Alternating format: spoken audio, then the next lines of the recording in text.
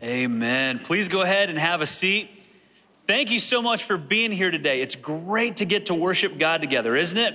It is just awesome. And as great as the worship time is, we know that our God is so much better. The goodness of God and how he is running after us. It's important to remember that. When we are struggling with all of the things going on around us in our lives, family struggles and health struggles and cultural struggles and political struggles and theological struggles and all of the things that we deal with, just to remember, hey, we serve a good God. Are you thankful for that? We need to be reminded of that. That's what today is all about, is to recenter our hearts on him. All the junk of the week, all the stuff that has distracted us from focusing on Christ and on our Heavenly Father. That's what this service is all about. Not so that it just happens here, but to kind of give us that shot in the arm we need for the rest of the week to keep us focused entirely on him. So thanks for being here today. Thanks for making this a priority. I think a lot of people are probably traveling this week. There are a lot of faces that I don't see out there. So chances are a lot of you are watching online right now. And I want to say hi to all of you that are out there. Last week, we had about 500 people watching our services online, which is growing for some reason. For a while, it seemed like the online was going down, the in-person was going up. And lately, the in-person's been going up and the online's been growing. So I don't know what's up with that, but we're welcome. We're glad you're here with us today. And thank you for worshiping God with us wherever you are, whether you're traveling or on vacation or sick at home, some of you, whatever's going on in your life right now. You are part of this worship service with all of us together, even though we're not physically in the same place. And that's been one of the interesting things about this pandemic, is just understanding that the body of Christ is not so centrally located that we all have to be in the same room at the same time to all worship God together and support each other. And that's an important lesson that we have had to learn. We can worship him and be united as a body of Christ no matter where we are at the time. We find creative ways to do what God has told us to do as the body of Christ. Well, if you are new here, in case you don't know who I am, my name is Adam. I'm one of the pastors here at First Free Church, and I am so glad that you are joining with us today. I just want to share a couple of things with you as we transition from our worship time with music to our worship time with the Word, and that's going to happen in a little bit. But before we go there, just a couple of things to draw your attention to. One is we have a brand new website today. And it's still efree.org. We didn't change the name or anything. But if you go to efree.org after the service, not right now, after the service, I see everybody just right down to their phones. Fine, go ahead, look at it now, and then get it out of your system, right? Because then we're going to be in the Bible. We have a new website. Our communications team worked really hard on it. It's new and improved. It's not crazy different. It's just better in virtually every way. So you can go there. One thing I did learn this morning is that for some reason, and this is terrible, but really bad, for some reason today and today only, the give link is not working, which is like, of all days, this day, new website blues, and they're trying to figure it out right now. But I did learn that there's an alternate link that is working. So if you go to efree.org/give, which is where we usually take you, it's just gonna spin. But if you go to efree.org/giving, it's gonna work. Why? I have no idea. And that is beyond me to go figure out right now. So if you go to efree.org/giving, you can give and support the ministry of the church. Of course, there's also the giving boxes out in the lobby, and you can do that as well. Now, one of the things on the new website that's really important, right on the homepage, if you scroll down, you'll see that there is a baptism service coming up, and that is on August 8th at 6:30 p.m. In fact, before that baptism service, we're gonna tailgate. So we're gonna bring food and grills and whatever you wanna do. You can order pizza, you can get Chick-fil-A. No, you can't get Chick-fil-A. Isn't that sad? Some of you know why. It's Sunday. You can get it the night before, put it in the fridge, heat it up if you want to do that. Or whatever you want to do, bring out your food. We're going to tailgate together. We're going to have a baptism service. And there are so many new people in our church right now, and lots of you watched online, that I feel like it's a good idea to talk about why we do baptism the way we do, because you may not know. You may come from a different church that does it a little differently, and it might be strange to think about why do we do it the way we do here. So let me just give you a brief kind of refresher.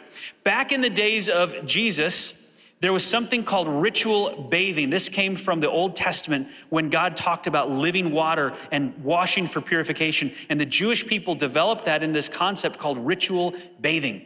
And they created these pools all over Jerusalem called mikvahs. Those of you that went with us a couple years ago to Israel, you saw a bunch of these. Those of you that are going this November, you'll see these ritual bathing pools called mikvahs, so that they could immerse themselves completely underwater and be considered ceremoniously pure before they would go do certain activities or go to the temple, those kinds of things. The really wealthy people had these in their homes, so they could be ritually pure anytime they wanted. Just go down there, dunk in the water, you're ritually pure. Well, John the Baptist came along, and if you've watched The Chosen, they call him Creepy John, which is so cool. So Creepy John the Baptist comes along, and he changes this a little bit. In fact, the Pharisees in The Chosen do a good job talking about this. They say, wait, he's dunking people underwater for purification? And they're like, no, for repentance of sins.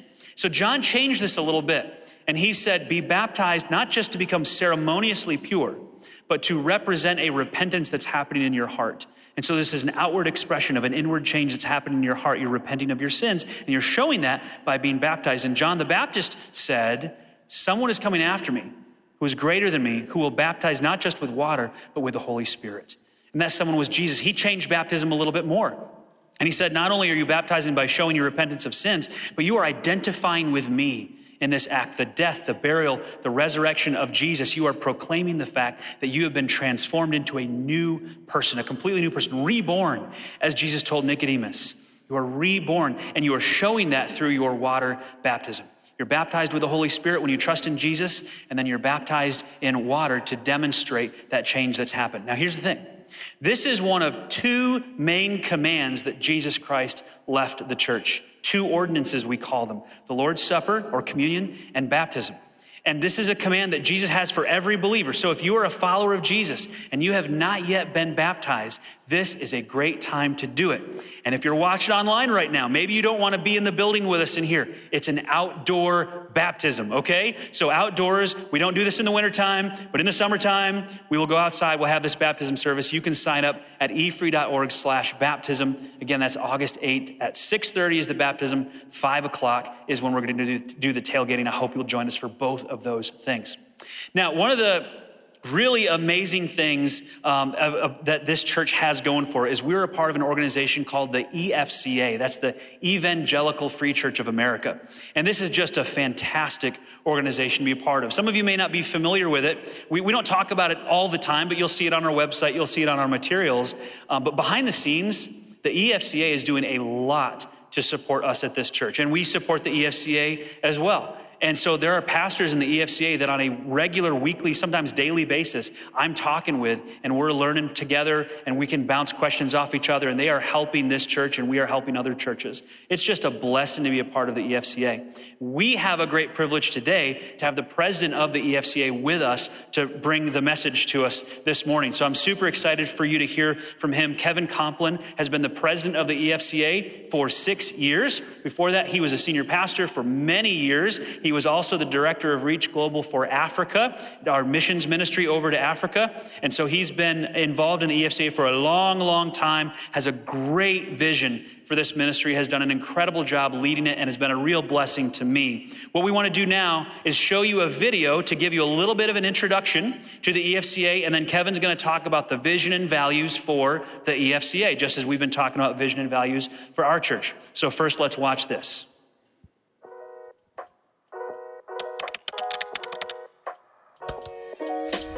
The EFCA, or Evangelical Free Church of America, is a family of self-governing churches united around the same core beliefs. Together, our mission is to glorify God by multiplying transformational churches among all people. The EFCA began in 1950 when two collections of churches, the Norwegian, Danish, and Swedish Evangelical Free Church Associations, merged together to form one Evangelical Free Church of America.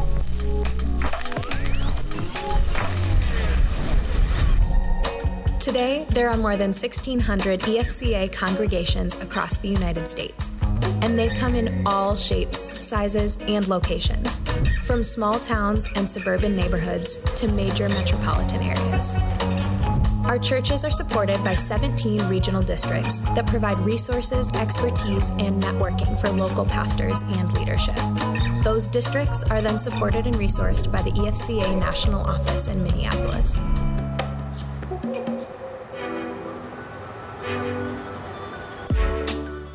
Together, we strive to follow Jesus' commands to love others and make disciples of all people, both here in the U.S. and around the world. Globally, the EFCA recruits, trains, and supports more than 600 missionaries in more than 50 different countries across 5 different continents. Like beautiful Tanzania. And here in Germany. And here in Japan. In partnership with U.S. churches and locally led ministries, we do things like help meet physical, educational, and spiritual needs of children through child sponsorship, respond to global crises with physical aid and spiritual hope, and send groups and individual young people around the world to learn leadership skills while making disciples. On a national level, we support and equip pastors and leaders within their local contexts, provide training and host events for student ministry leaders and youth groups, and lead nationwide ministries to promote ethnic and cultural diversity and share Christ's heart with the marginalized and oppressed. All of these different avenues lead back to one main goal: church multiplication. Whether it's global missions, crisis response, or student ministry, at the EFCA, everything we do aligns with our mission to glorify God by multiplying transformational churches among all people.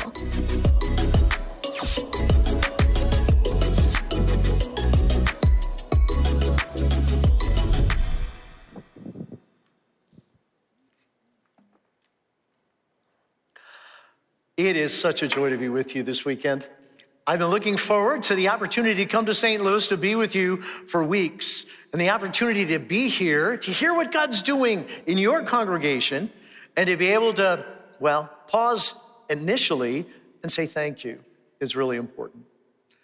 Your partnership with us in the EFCA on a national level of what we're doing across the United States, in the district level here in the central part of the country, and internationally through our mission, Reach Global, is making a huge difference.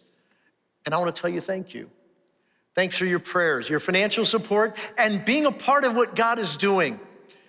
And I'm thrilled to know that what God is doing here, He's continuing to multiply His work right here in St. Louis and through you in so many other places.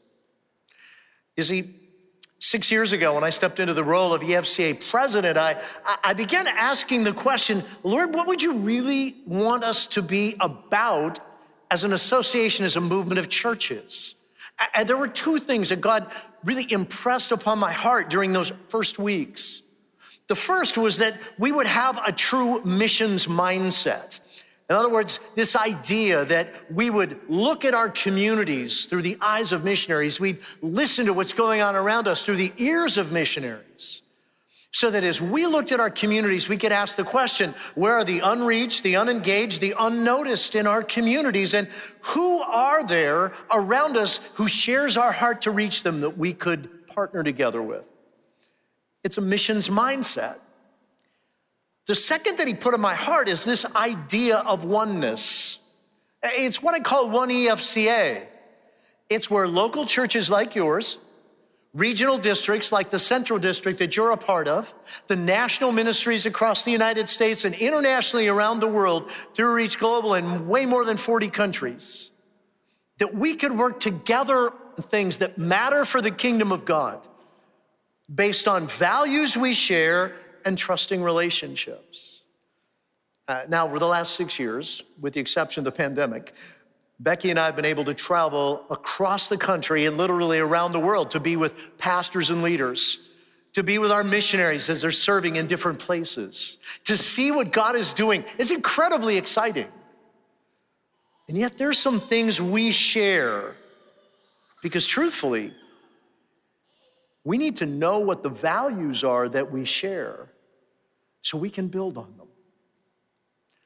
Well, in those early days when I started thinking about the values we share, I thought, I know there are things that were a part of the free church movement over 100 years ago. I mean, back when there was a significant spiritual awakening in the Scandinavian countries in Northern Europe, where people were coming to a genuine faith in Christ and God was at work, that was brought to the United States as they immigrated here, that started churches that grew across this country. Those values were there then, and they're here now. What started me on a quest to discover them. So I met with pastors, young and old, I spent time with leaders in local churches. I spent time with our missionaries in various parts of the country, those that had served for a long time, those that were fairly new in our mission work. And I said, what are those values that hold us together? I started studying the scriptures as well, especially the life of Jesus, saying, I know there are some things in the life of Christ that are reflective of those values that have been a part of the free church movement for well over 100 years. And the Lord made it so clear as we landed together on what I call some foundation stones. They're like the stones of the foundation that the building's been built upon of this thing we call the EFCA. And what I love is that they're really clearly shown in the Gospel of Mark. So I'd ask you, take your Bibles and turn with me to Mark chapter 1.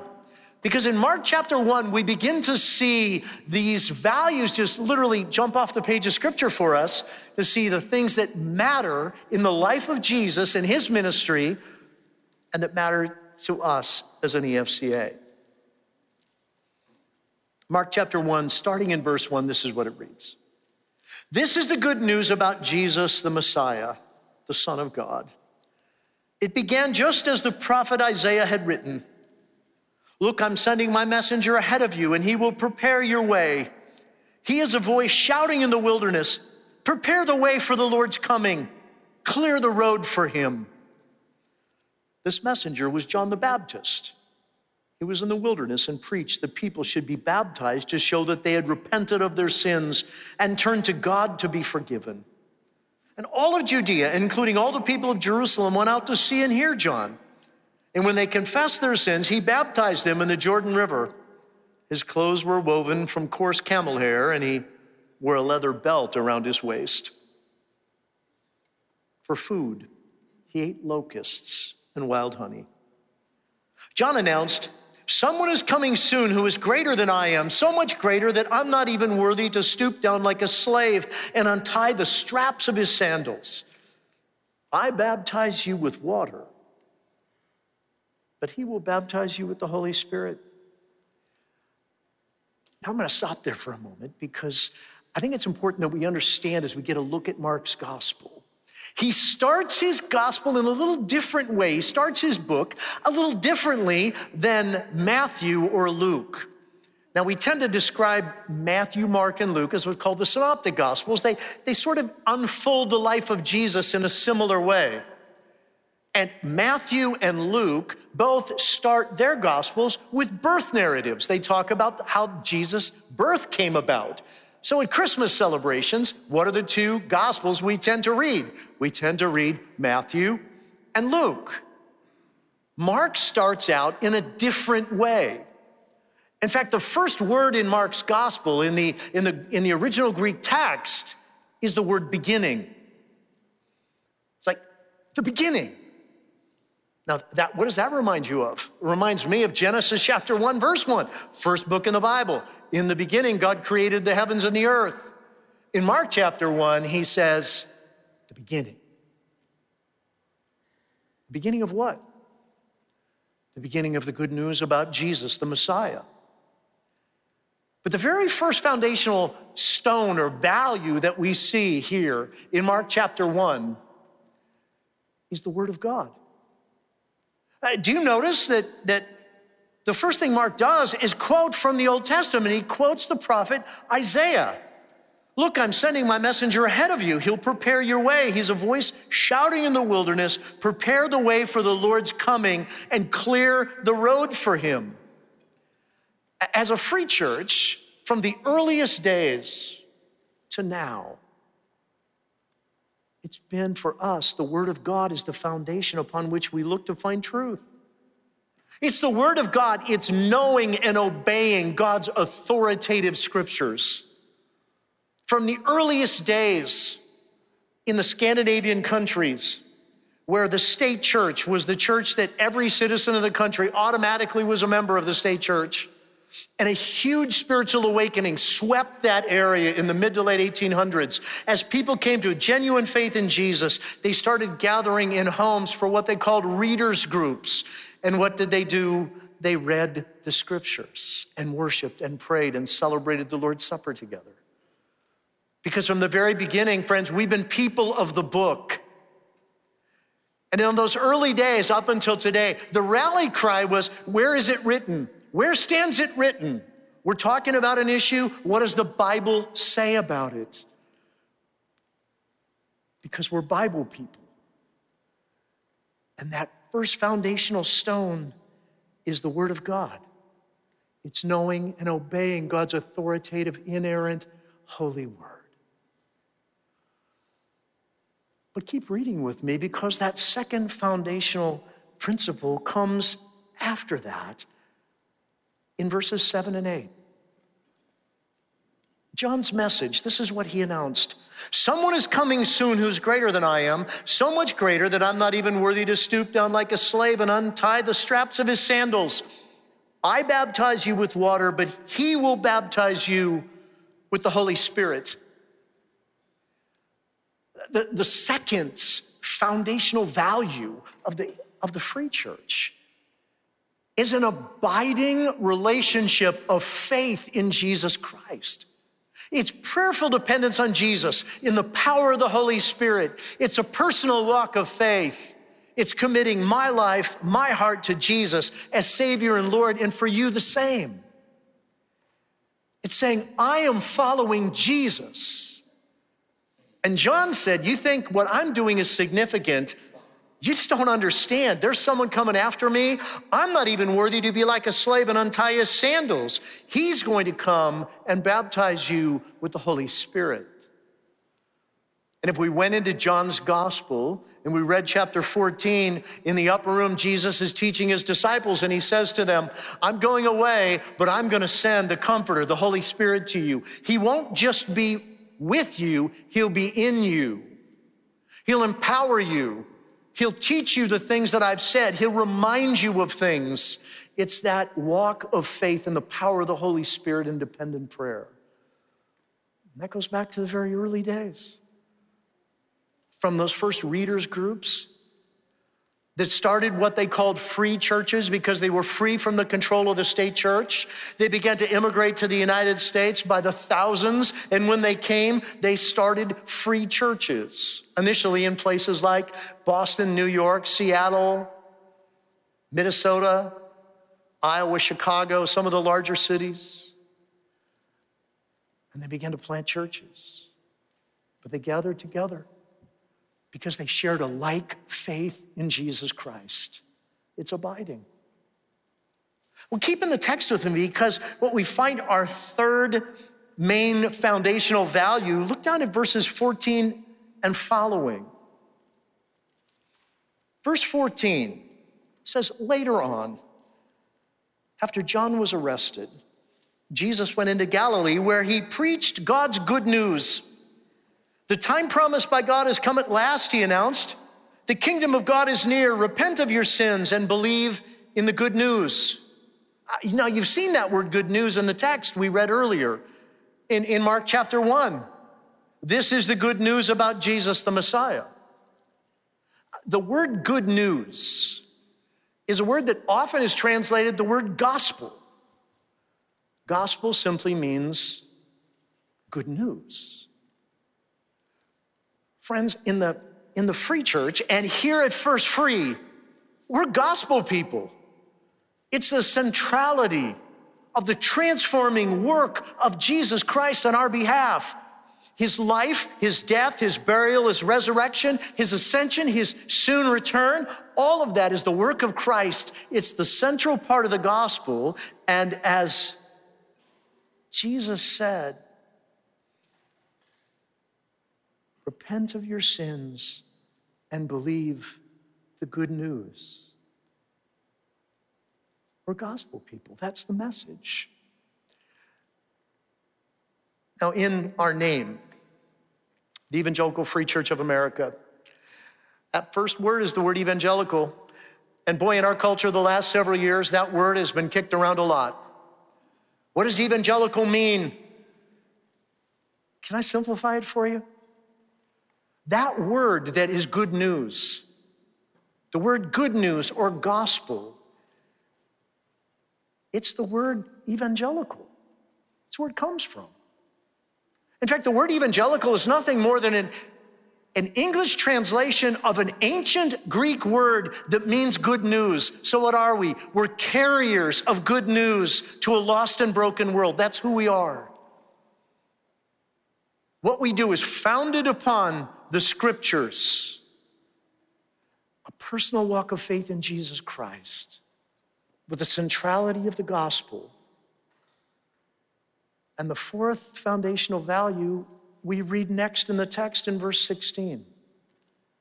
And one day as Jesus was walking along the shore of the Sea of Galilee, he saw Simon and his brother Andrew throwing a net into the water, for they fished for a living.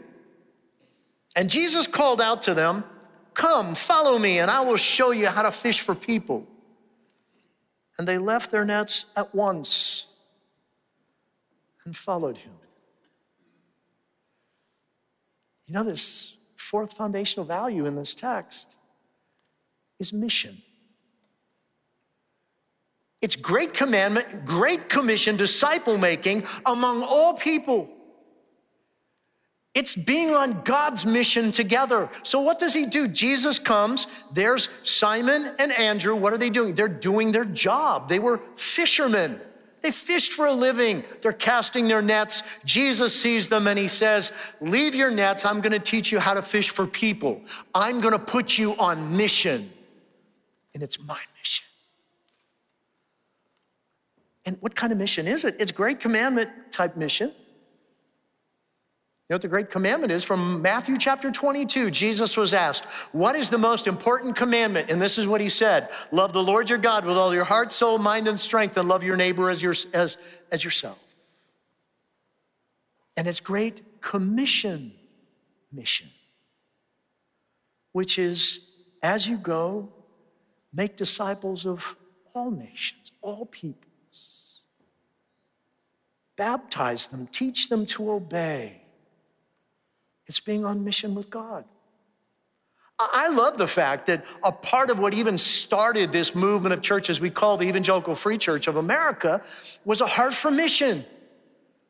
It was to plant churches in the United States. From those handful of churches early on, we continue to multiply and plant churches and launch ministries across this country to the point today there's about 1,600 congregations from just a handful a number of years ago. And it's not only here, it's around the world. One of the things these churches gathered together to do was to be on mission, to plant churches here in the United States and to send missionaries.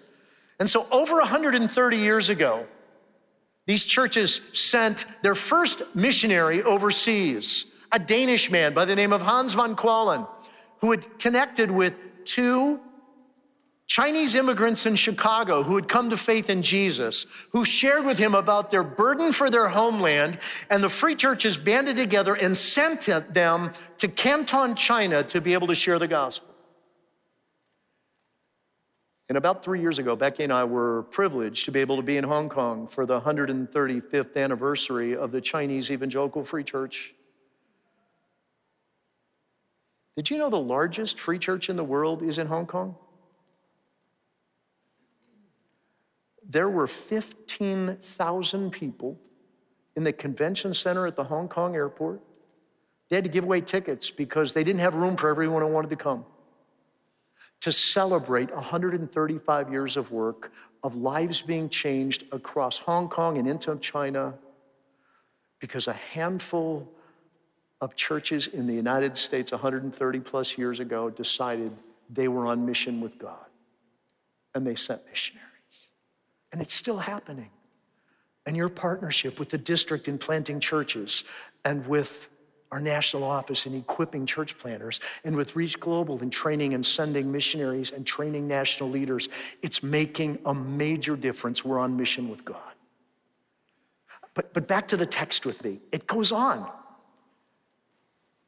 In verse 19, a little farther up the shore, Jesus saw Zebedee's sons, James and John, in a boat repairing their nets.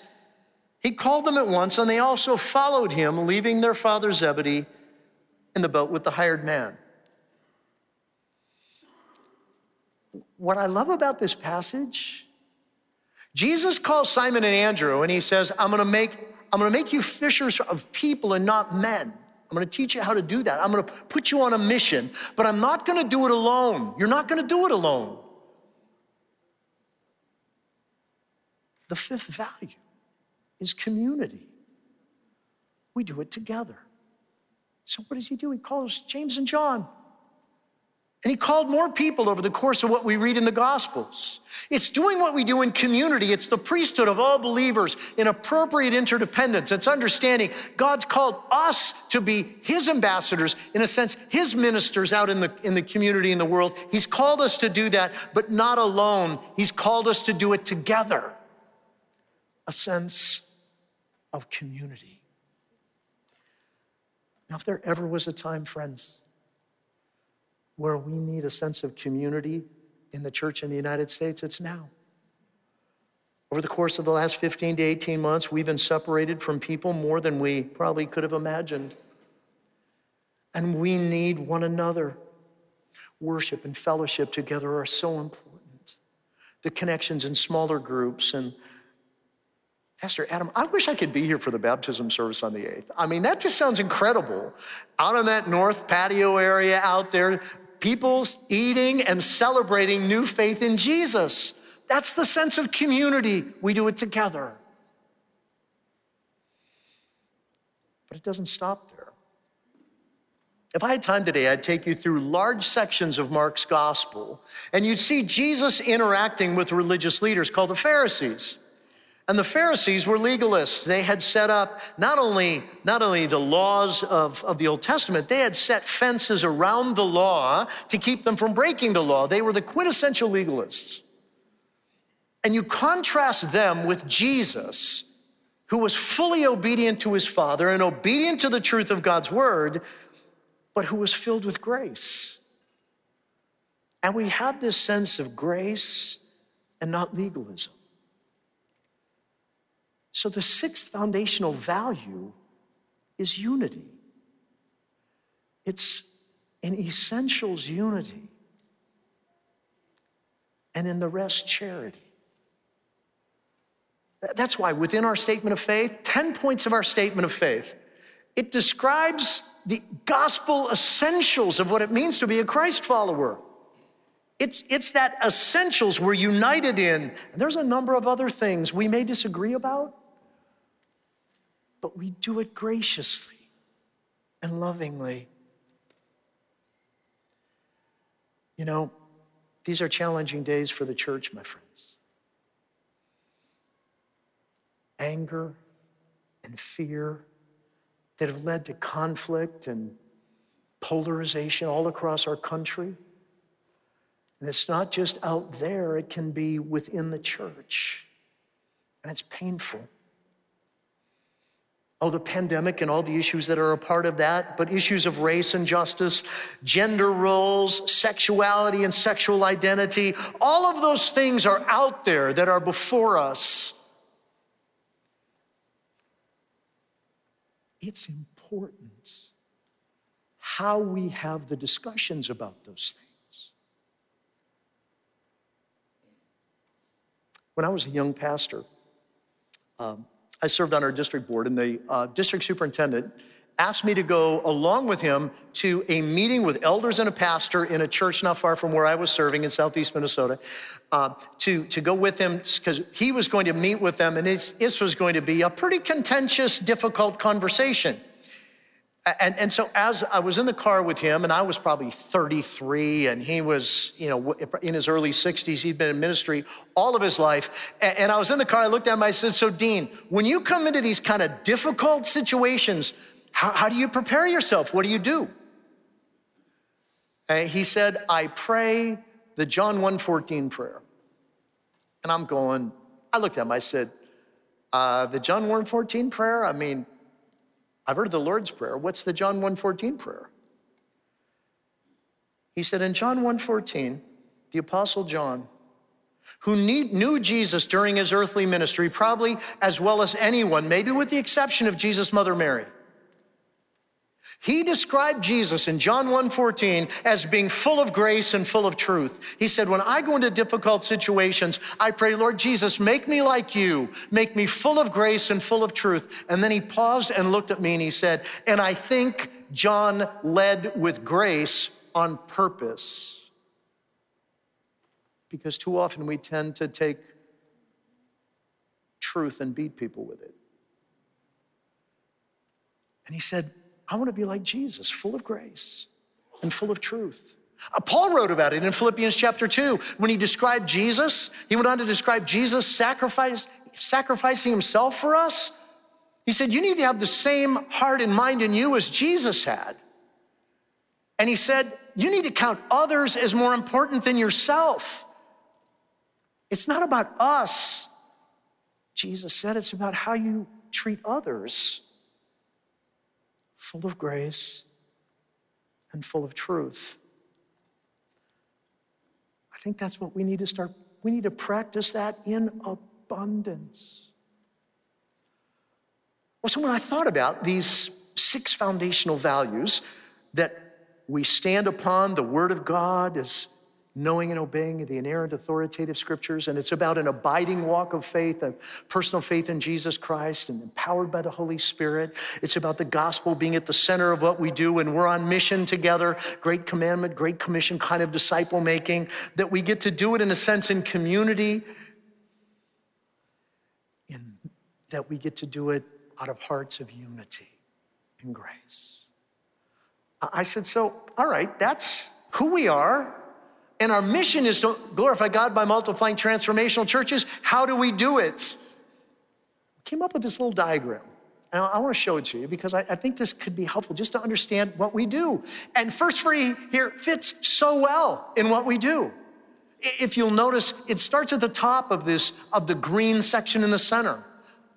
It's about multiplying disciples and disciple makers. It's more followers of Jesus and more of them becoming more like him and leaders that exude that and continue to multiply that. It's extending the gospel into communities. It's saying, where are those people who don't know Jesus? How do we engage them? It's strengthening churches that are here. It's revitalizing those that are struggling, and it's starting where they don't exist. That's what we do. And it's all rooted on those foundational values that we share that lead us toward the mission God's called us to.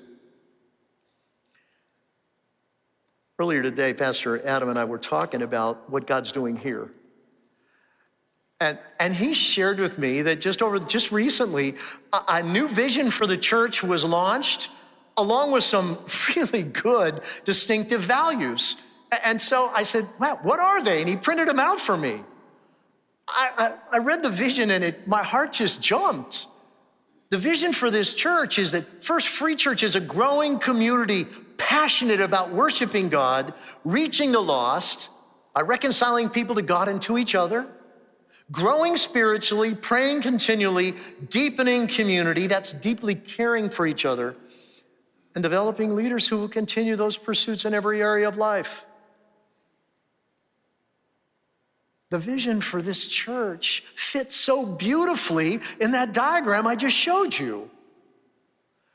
And the distinctive values, Jesus is the difference, love is a verb, heaven is big, outreach is for everyone, community is core, leadership is learned.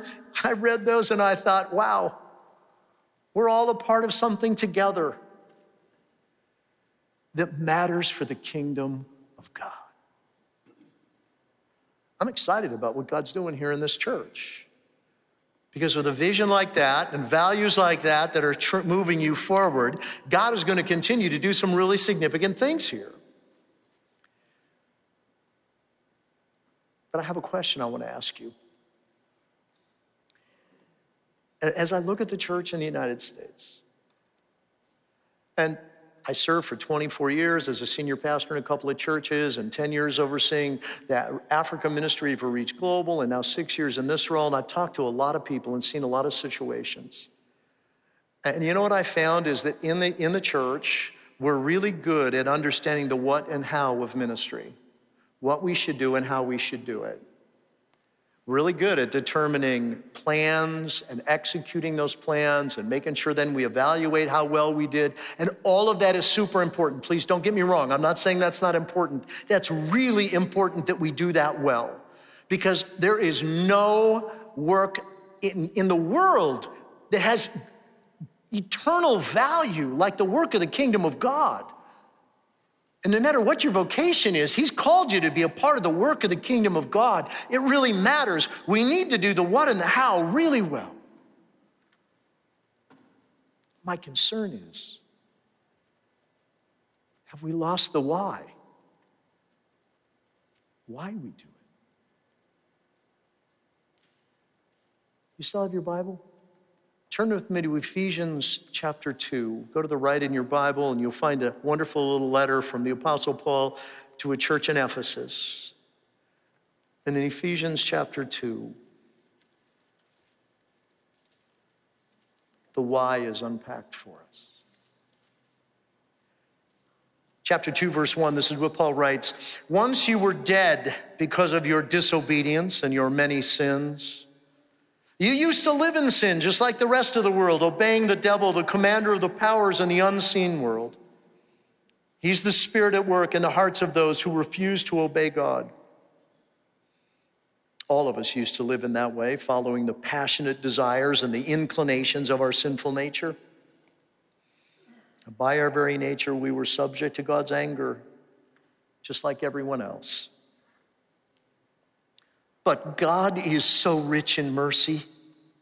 And he loved us so much that even though we were dead because of our sins, he gave us life when he raised Christ from the dead. It's only by God's grace that you've been saved. Friends, the why comes out of the compassionate heart of God for lost people in a broken world, to reconcile them back into right relationship with himself. For God so loved the world that he gave. Do you know, before we came to faith in Jesus, we weren't sick in our sins, we were dead in our sins. Can dead people help themselves? Not that I'm aware of. I read a quote this last week that's really stuck in my head. And the quote says this: Jesus did not come into the world to make bad people good. He came into the world to make dead people live. That's us. So in light of this incredible opportunity we have to be on mission with God, as a local congregation connected with the EFCA on a district level, national level, and around the world, built on those amazing foundational values of the Word of God and an abiding relationship with Christ and the gospel that's the center, and we're on mission with God together in community with a sense of unity based on grace.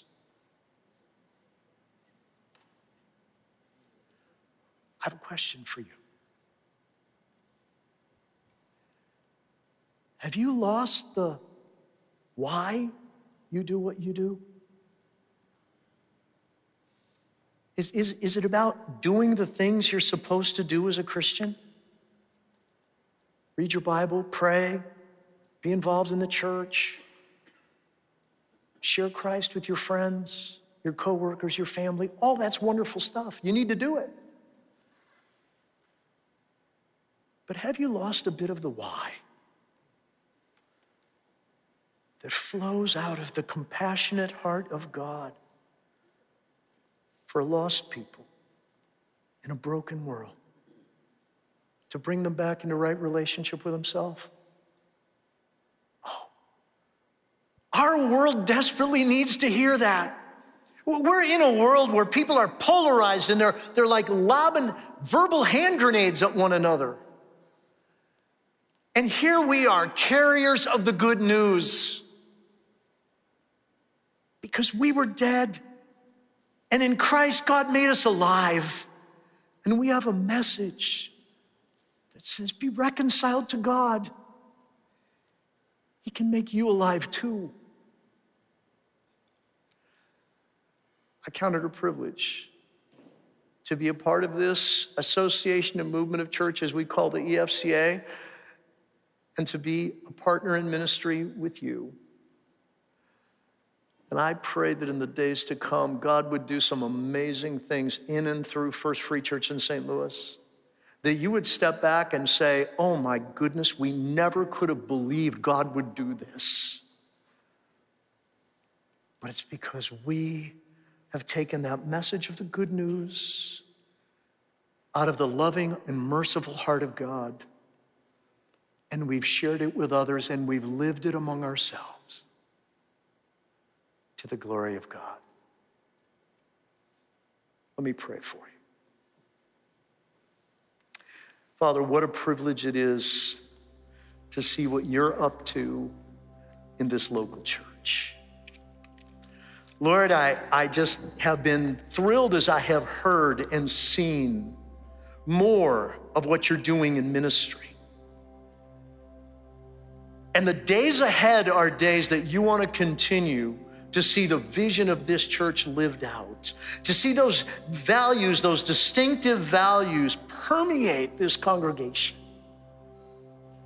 And I thank you that the values that we live and serve you from come from the Word of God and the very life and ministry of Jesus.